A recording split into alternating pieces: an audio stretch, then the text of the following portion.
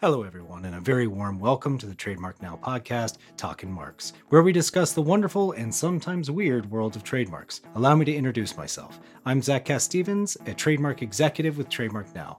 I co-present Talking Marks with my colleague, Gocin Uzer Chingalja. Hi, I'm Gökçen, Trademark Counsel at Trademark Now. You're very welcome to Talkin' Marks. Just to introduce myself now to you all, I've worked as a trademark attorney for a little over 12 years and I have experience in trademark prosecution and portfolio strategies.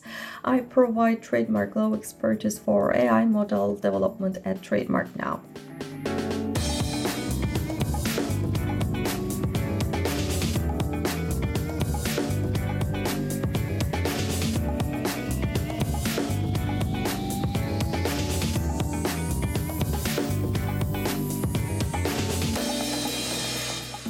I'd just like to say that no opinions that are expressed in this podcast are to be considered legal opinions, nor do they directly reflect the opinions of Trademark Now. What we hope to achieve from this podcast is a casual but informative discussion on trademarks, to discuss a variety of subjects in the trademark world, covering currently trending trademark cases, historically famous cases, funny and unusual cases, and general trademark and trademark law related topics. Gocin and I are huge trademark aficionados, and we hope that you enjoy listening to our conversations. Mindful of the fact that many of us are now working remotely due to the current crisis, we hope that our podcast can also help you stay in touch with the trademark community. We are always looking for guests to come on the show, so if you have something to say, please do get in touch. We share our contact details at the end of each episode. Hi, everyone, and thanks for joining us here on Talkin' Marks. I'm Zach, and as always, I have with us Gocin. Say hi, Gocin. Hi. Hi, everybody. We also have a special guest with us, one of our colleagues today, Judith Soto. Judith is the Director of Customer Success at Trademark Now, as a former attorney with a background in corporate and IP law. She understands the needs of our clients and advocates to ensure that those needs are addressed. Say hi, Judith. Hi, everyone. Today, we're going to be discussing and unpacking the ongoing Trademark Supreme Court case of USPTO versus Booking.com. It's a genericness dispute, and I think what we want to do first is really look at genericness. So, Gocin, can you kind of give me an idea what is genericness? Yeah. So the USPTO Trademark Manual of Examining Procedure explains as generic terms are the terms that the relevant public understands primarily as the common or class name for the goods and services. And accordingly, the generic term is incapable of acquiring distinctiveness due to the fact that they will not understand by the consumer as a source indicator, but the name of the goods and services itself only. So one basic way to find the genericness is to find the dictionary meaning of the wording and see whether this wording is overlapping with the covered goods and services. For example, like the trademark wine for wine goods cannot be registered just because of this fact. And it's important to note that this genericness may be questions both in the application phase or it can cause cancellation of the trademark if that trademark somehow loses its source indicator power as a trademark. And then consumers somehow understand the wording of the name as the goods and services. So it's not only important to choose a strong trademark in that sense, and also like bearing in mind that the strong trademark is something that marketing teams and legal teams understand purely differently, but also using the term as a trademark, like preventing the genericness and monitoring the industry in that sense and taking anti-genericness strategies are also so important. Today, as you mentioned, we will not discuss a cancellation case, but there are some other cases where a trademark is claimed that is actually turned to generic. We will cover those examples also in upcoming episodes. But to sum up, generic terms cannot be protected as trademarks even with extensive uses. And if they turn to generic, then it can be canceled anytime. Okay, yeah, it's interesting because generic is one of these things that, to someone who knows nothing about trademarks, even if it's somebody who doesn't even know the difference between copyrights, trademarks, patents, etc., they tend to think, okay, well, a trademark, I just want to go and file, and if there's nothing similar to it or nothing exactly like it, then I'm fine. They don't actually think about that. For instance, I had a friend who created a speaker system that was a very large dome that had speakers in different areas all around the dome, and he wanted to call it Sound Dome. He went to his attorney. His attorney said, "No, I think it's way too descriptive." And he had no idea about this. He was like, he was just thinking, okay, well, if there's not another Sound Dome in Ireland, then I should be able to file it. But he was told it was too descriptive.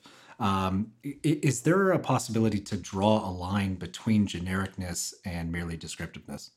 Yeah, so this is not that much easier to explain in practice, but in theory, again, according to USPTO, a mark is considered as merely descriptive if it describes an ingredient, quality, characteristics, function, feature, purpose, or the use of the specific goods and services. So, like merely descriptive describes the goods and services in a sense that for those purpose, use, or other stuff. Like genericness, the determination of whether a mark is merely descriptive must be made in relation to the goods and services covered in that trademark. But the utmost important between two is that descriptive names can become a protected trademark by earning a secondary meaning. However, it has not only in US, but in also most of the countries I know. Sometimes it's not easier to draw the line. And generic words cannot enjoy any kind of trademark protection. And for descriptiveness, USPTO also says that the great variation in facts from case to case prevents the formulation of specific rules for specific facts of situations. So for merely descriptive facts, they try to understand the secondary meanings case by case evaluation. And they do have a guideline on consideration relevant to determination of descriptiveness or genericness, but then they try to define each different scenario, like, for example, stating that third-party registrations are not conclusive on question of descriptiveness, or saying that when two descriptive terms are combined, the determination of whether the composite mark also has a descriptive significance turns open the question of whether the combination of term evokes a new and unique commercial impression. So then all those are needed to be evaluated by cases on merits.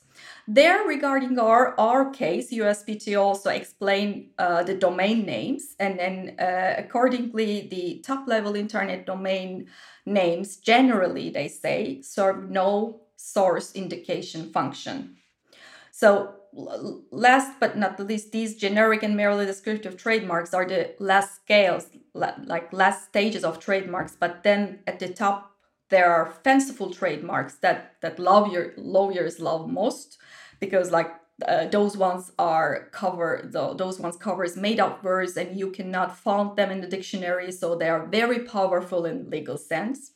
After that comes arbitrary and suggestive trademarks, and arbitrary marks are compromise words that actually in use but not cover its goods and services. It do not suggest or describe any significant characteristics of that goods and services. And there are also suggestive trademarks, like when applied to the goods and services at issue, you can guess what the product is, but still it needs a little bit imagination. Like, for example, Dry Baby. Guess what? It's for diapers. Diapers, yeah. Yeah. The case is very compelling. The Booking.com, like I said, we're going to be discussing the USPTO versus the Booking.com Supreme Court case. One thing that I find really interesting is that my friends who know nothing about trademark law are talking about it, which is strange. You know yourself that the trademark world, of course, very small world, but this is obviously a very hot topic for the trademark law world. I think INTA is actually doing a podcast on this as well. But also there's some really unique things, given the current climate, the COVID-19 situation that we're in. This has had to force the Supreme Court to take some actions like we're taking right now on this podcast. and do teleconference, which obviously it's the first time that this a Supreme Court case would be heard via teleconference. And by the way, you can, for our listeners, you can actually go to the C-SPAN website and view in quotes the entire case and the back and forth. But yeah, I mean, it's like I said, it's a very compelling case. Judith, do you want to kind of elaborate on the USPTO versus Booking.com? Yeah, so the teleconference aspect of this is so cool, I think, because this was the first time ever that the Supreme Court heard oral argument remotely while streaming it live online. So normally the Supreme Court doesn't even allow cameras in the room, which is pretty interesting. So to allow this live streaming is pretty revolutionary. There is one pretty big difference, and that's that the teleconference arguments don't follow the normal spontaneous questioning. So where judges are talking over each other, they interrupt each other, they're otherwise engaging in this sort of rapid fire interrogation. Here for the teleconference, each justice was asking questions in order of seniority. So they were taking turns. Do you know if they were on any kind of a timer? Because I noticed when I was listening to it that they would just, especially when counsel was speaking, like the USPTO counsel, when she was speaking, they would just cut her off, just boom, and then just say, okay, Justice so-and-so, your turn. Yeah, so it's interesting because I read an article where they said that they noticed that Chief Justice Roberts was acting as sort of like a panel moderator, and that kind of gives him a little bit more power as Chief Justice, right? Because then he was able to cut people off when he thought that they were done and call on the next justice when he thought that the justice was done with their questions. So it does add an interesting aspect to the whole process. It makes sense because the whole thing did really flow. Yeah. And are there other courts or USPTO use the same method like teleconference, Judith? Yeah, so the CARES Act that was recently implemented in response to COVID-19 actually allowed district judges, of course, with the consent of the defendant, to temporarily use video or telephone conferencing. So it is allowed for certain for certain proceedings, and all federal courts are allowed to use that method. Yeah.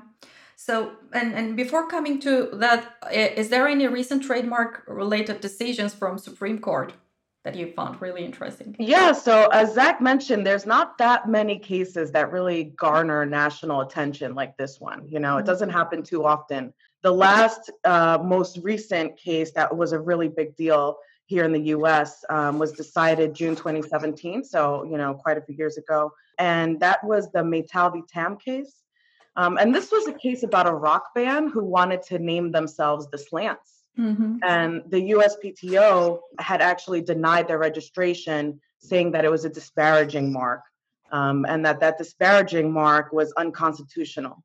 I'm sorry, that disparaging mark could not be registered under the Lanham Act. And so that case went to court, and there the court found that saying that it was disparaging, having to do that analysis of whether a word is disparaging or not was actually unconstitutional. And that violated the Slants First Amendment.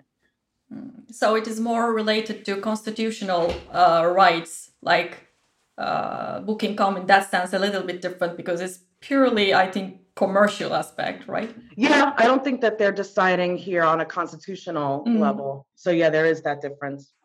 Are there any other particular cases, Judith? There's one more interesting one. It's just a little funny. Two guys started a clothing line using FUCT, which, as we can all imagine, really sounds like fucked. Can I say that? Yeah. So they actually say that the FUCT stood as Friends You Can't Trust.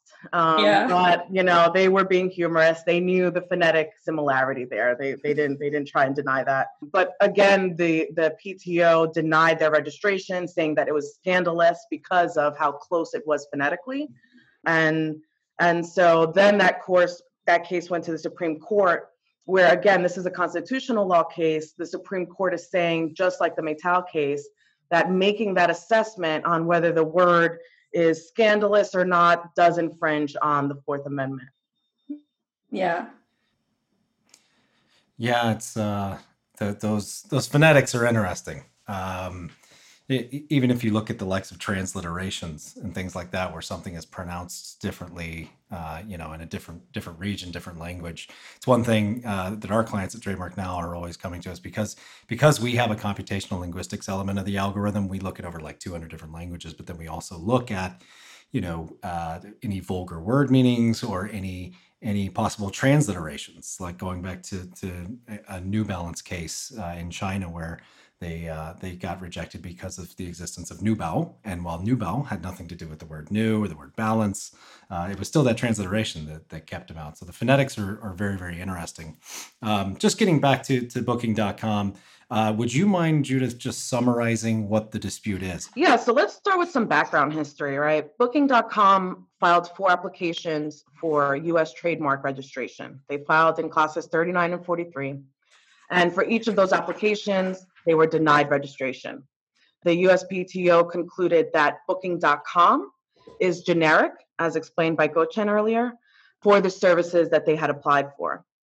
And so Booking.com challenged that decision. They filed a civil action in the US District Court of Virginia.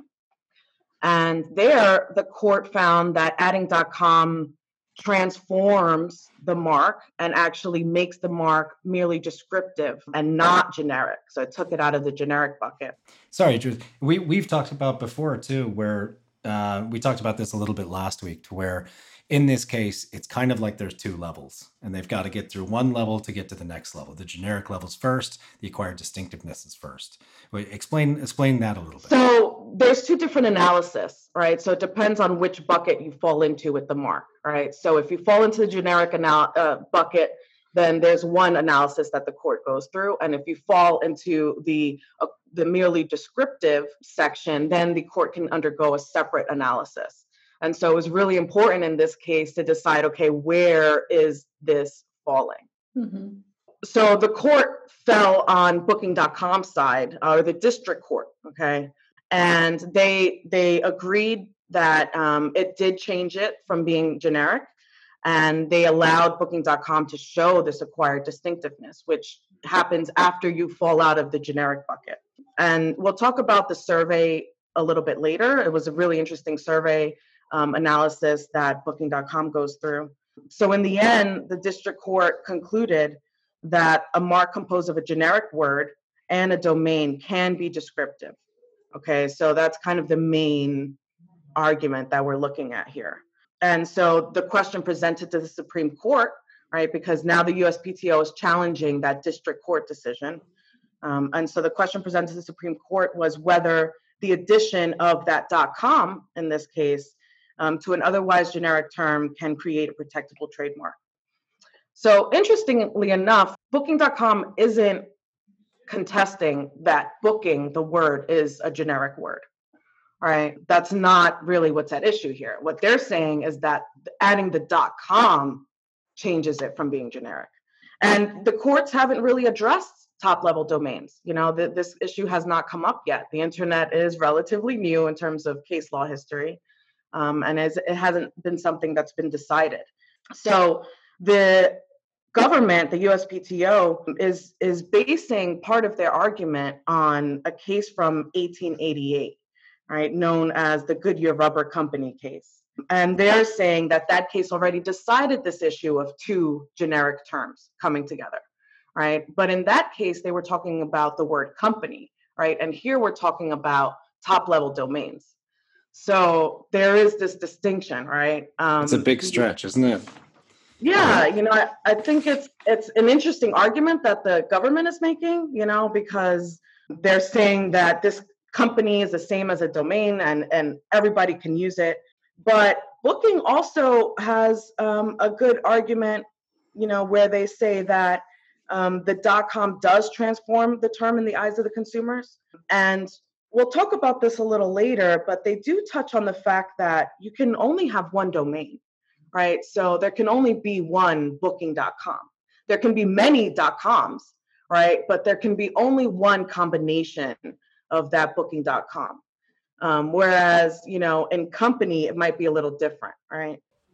So, yeah, I think the court is like both right now questioning the risk of monopolization, like of if the company booking.com have the trademark booking.com, then they can prevent any kind of booking similar.com trademarks. And also the need of registration, they try to understand the need of registration as, because like there is also like unfair competition regulations, and also because like there is only one .booking.com website, there is actually not that much infringement opportunity like in a traditional way, because there is only one web page, and that web page belongs to the company. Yeah, I Yeah, think that was an interesting argument that the Supreme Court is kind of undergoing. It's like, do they even need trademark law?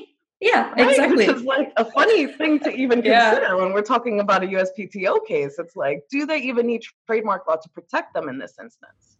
Yeah. And then like moreover, from the oral arguments, I understand that the court tried to understand the view of USPTO, considering the registration of, like, for example, the phone numbers 118 plumbing, for example, for plumbing services, because like I feel, and also like the court also think that like, then what is the difference between these phone numbers versus .com, because they are more similar than comparing the company wording, because like also phone numbers are also unique, and they are providing such registration to phone numbers. Yeah, so actually, INTA, there's been a lot of amicus briefs filed on this case, which is also probably a whole separate topic for a podcast. But INTA filed amicus brief actually right on point with this. And they, again, make a really good argument here that telephone numbers, like you're saying, right, and geographic locations have already been found, right, to be merely descriptive. And so that's kind of settled. All the courts agree with that particular fact. And so INTA's drawing a line, and they're saying telephone numbers and geographic locations are just like domains. You know, it's that they're the same. And their argument is that domain names are registered to a single owner and they represent a unique location, right? Just like a telephone number is registered to a single owner, and a geographic location obviously represents a certain area. So they feel like they should be treated the same, and have often been held to be descriptive. Yeah. And I also read this amicus briefs, and I just would like to add this amicus brief filed by the academia, like the council for amicus brief was Harvard University, and it was signed by Boston University, Notre Dame Law School, Texas A&M, American University, UNC, DePaul College, like, and then which support neither of parties, by the way, in this amicus brief. Yeah.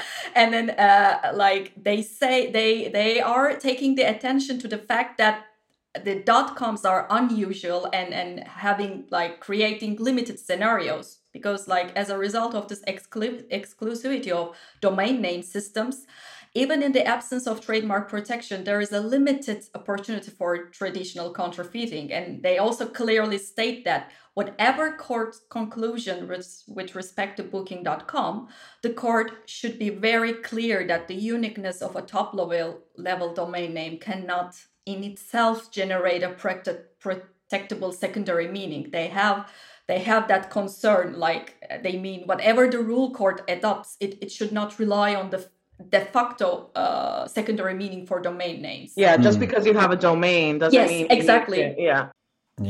So you think you want to be a trademark attorney? You're gonna go in with a URL case and get compared to an 1890s Goodyear case. Back of course when they had dial-up, it was very slow back then. So in regards to the USPTO, do they have similar decisions from other jurisdictions, Gojin? Yeah. Like before other jurisdictions, for USPTO, both Booking.com and also USPTO have appendix in their petitions, and then they just list registrations or rejection decisions, similar decisions in line with their claims. And then when I just read them, I generally see that for retail services, USPTO accept the subject matter of the retail services wording as a trademark. So, for example, cooking.com, retail services featuring food preparation has been registered, or batteries Batteries.com, retail and wholesale services for batteries, or beauty.com for cosmetic retail services for cosmetics. And the same goes to online directory services such as buses.com, online directory listing bus companies. And other issue that I have realized that if it's a noun like dentist.com or flights.com, as I understand, the USPTO have some sort of assumption that we are not still 100% sure what the service is, whether it is a retail services of dentist equipments or dental services. So they are generally accepted. But then I found, for example, dating.com, which is accepted for dating services, and I feel that that is not much different from booking.com. So, which gives me an impression that the evaluation is made on case merits, maybe. I really, yeah. Thank God it's not subjective. Yeah, and like what I found again very interesting, and I read in one of the petition for this actually, that USPTO never talk about this Goodyear decision in the guideline or refer it. Which is actually USPTO's main point in the dispute, and for other jurisdictions there is this WIPO trademark booking.com, and then I have checked that trademark application, and they got actually rejection decisions from some of the jurisdictions like Turkey, Singapore, Norway, Republic of Korea, Japan, Israel, Australia, and based on absolute grounds of refusal for related services with regard to lack of distinctiveness. For example, I've checked the decision of Israel, and they say booking refers to the act of agreement to buy a travel ticket, and com refers to a domain type. As such, the mark booking.com bears direct reference to the character quality of the designated services. Or in EU, in Australia, they say trademark is not capable of distinguishing the specified services.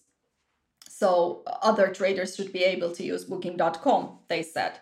Among some of those countries, they turned to rejection decision, like, for example, that is the case for Turkey, Singapore, or Japan.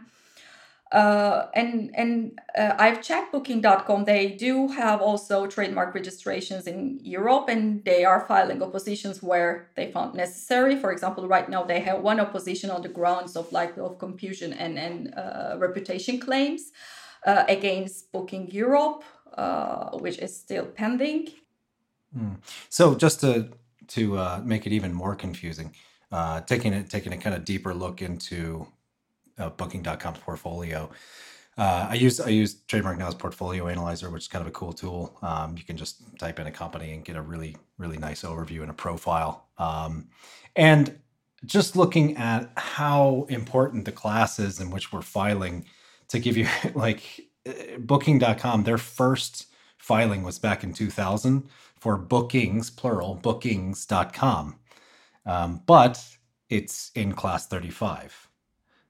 So I think, like, Judy, what do you think? I mean, can you elaborate too on the difference there of why, okay, they can get bookings.com in class 35, but now 20 years later, trying to get the actual booking.com in 43 is a problem.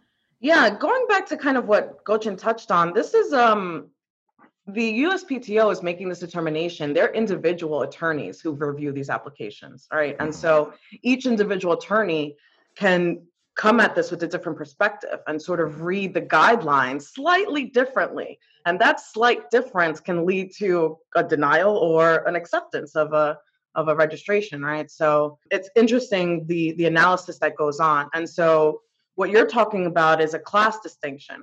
They're drawing the distinction between the goods and services that are connected to the booking.com.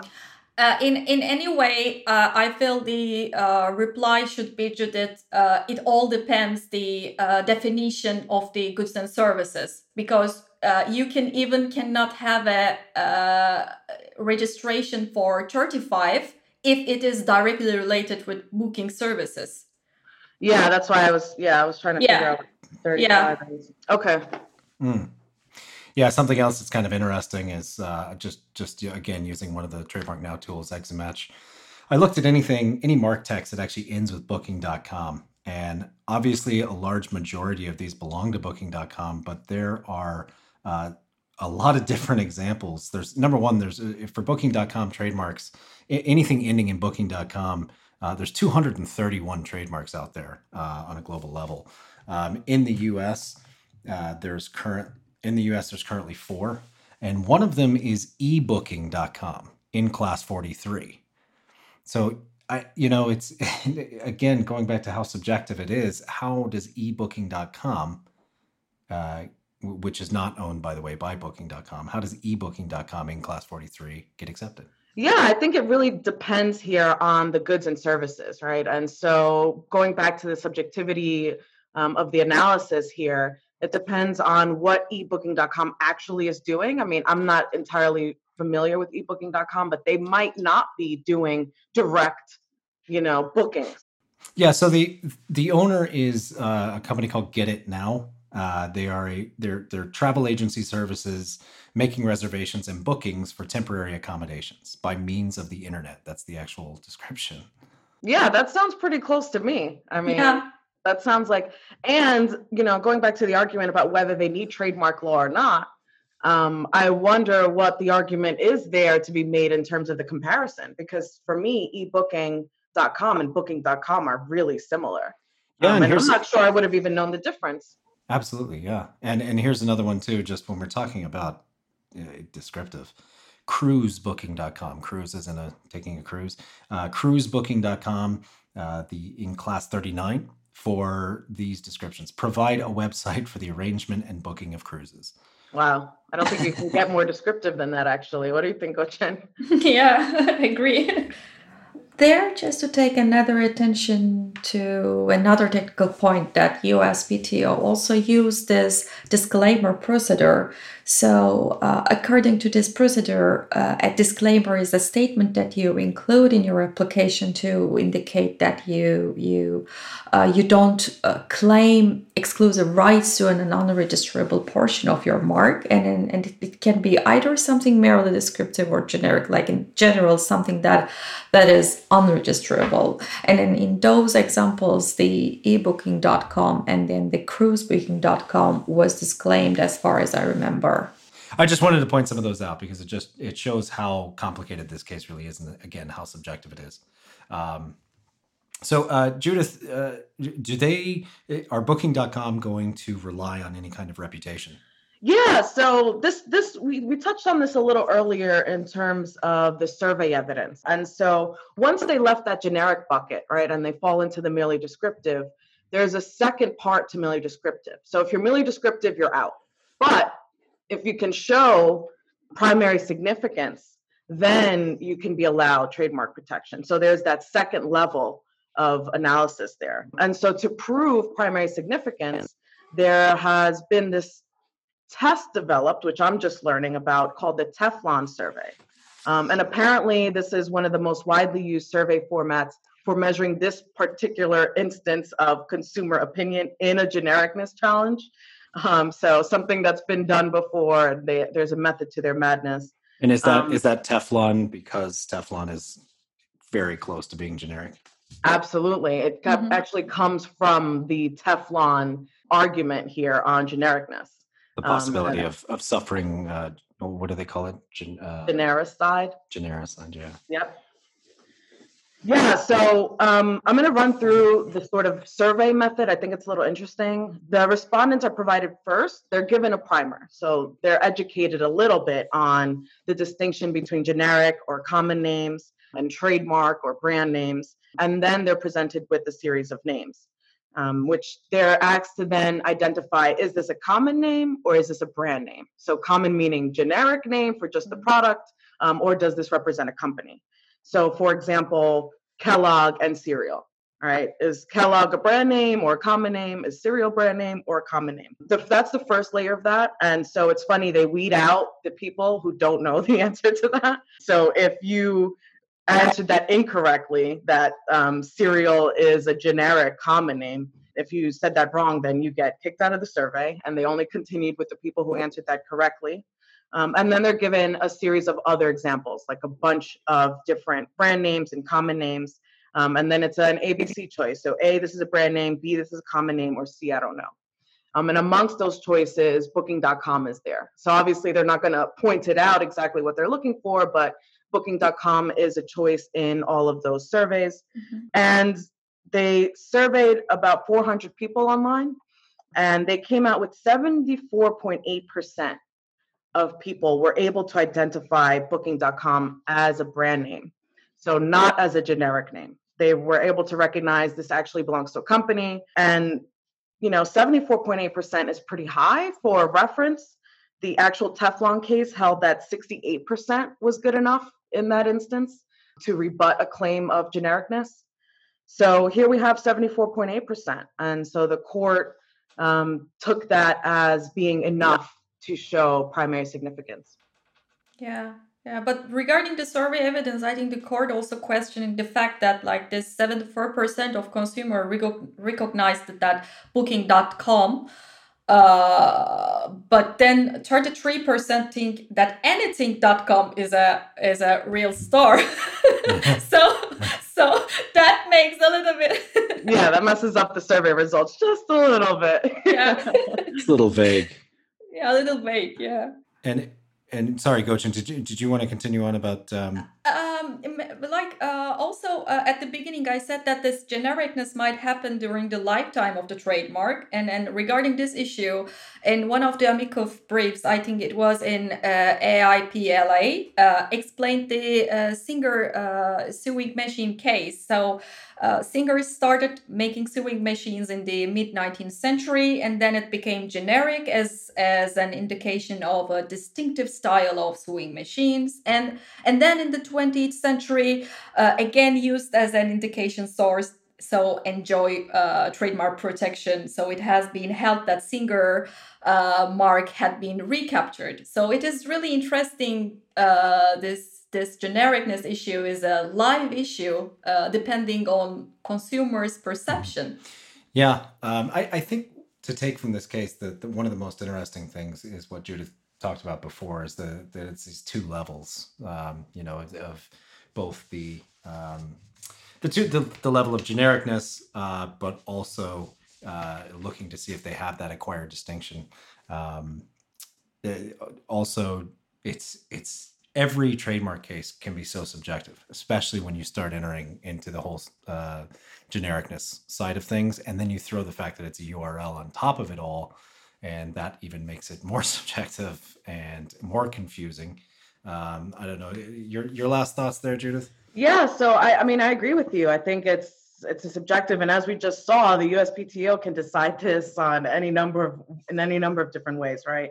I actually posed this question internally to our company to see what everyone's opinion was, and 57% of people felt that adding the .com wasn't enough to get into the descriptiveness bucket, and that it would still maintain its genericness and not be afforded protection, while 42% thought that they could get into merely descriptive and they would be allowed protection based on the primary significance. But I think it really can go either way. And it's such a big decision on all domains that I think the court here is really hesitant. And they expressed it in the oral arguments. They were really hesitant to create this bright line rule that said that all domains could be merely descriptive. They don't want to put all domains in this bucket, right? Mm-hmm. They want to allow for the possibility that you can get knocked out at genericness. This is just kind of a layman view as well, listening to this case and listening to the Supreme Court judges. It really goes to show you need a trademark expert. You really need a trademark expert, because listening to these high, the Supreme Court judges, they're the dudes and dudettes of law. And they kind of sound at times like they don't know what they're talking about, if I can be so bold. But it goes to show you that it is something very, very specific. Yeah, the law is a funny thing. I mean, it really depends what time you're in, what case you're talking about, which attorney you're speaking to. I mean, there's so much that can be read into these laws that it does make it really subjective. I would push again to go to the C-SPAN website and listen to it, because it is interesting, and the Supreme Court does do a great job of playing devil's advocate to both sides. When the USPTO is talking, they're really grilling her. And when the Booking.com council is talking, they're really grilling her. And it's interesting. Yeah, I'm not sure if I could handle being one of those attorneys arguing there, right? Yeah. You get attacked by the judges. And again, we talked about this. I think you may, get a little less pressure over the phone, right? Because you're not in this big room, you're not looking at the judges, and when they can interrupt each other and talk over you and, kind of create this chaos, I feel like it kind of bounces you off your game a little bit. So it's interesting that, maybe over teleconference, even though they were interrupting you, you're sort of like home and you can maybe gather yourself a little bit. And yeah, you can have your notes and still be in your PJs. It's great. Any last thoughts? So from a consumer point of view, like as a consumer, I personally do not understand the whole Booking.com wording as a generic term, but rather understand the website, which is owned by the company. So, so that's really it, guys. Any other last thoughts there before we end? No, I think we touched on a lot of the important topics for this case. Yeah, absolutely. Yeah. Okay, great. Well, look, for our listeners, we know it's not the best climate that we're in currently. We really appreciate you taking the time to listen to us while you're working from home.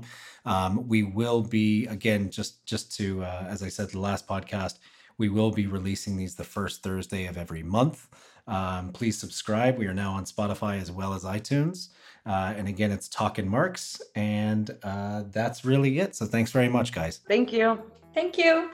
Thanks for listening today. If you would like to know more about our AI platform search and watch tools built by trademark experts for trademark experts, please check out trademarknow.com. We are always looking for guest contributors to our show too. If you'd like to suggest a trademark topic and take part in our discussions, please share your IP ideas with us by email to podcast@trademarknow.com. And if you like what you've heard, please share the news with your fellow trademark pros with the hashtag #TalkinMarks. That's Talkin, TALKIN, Marks, MARKS. #TalkinMarks. Take care until the next time.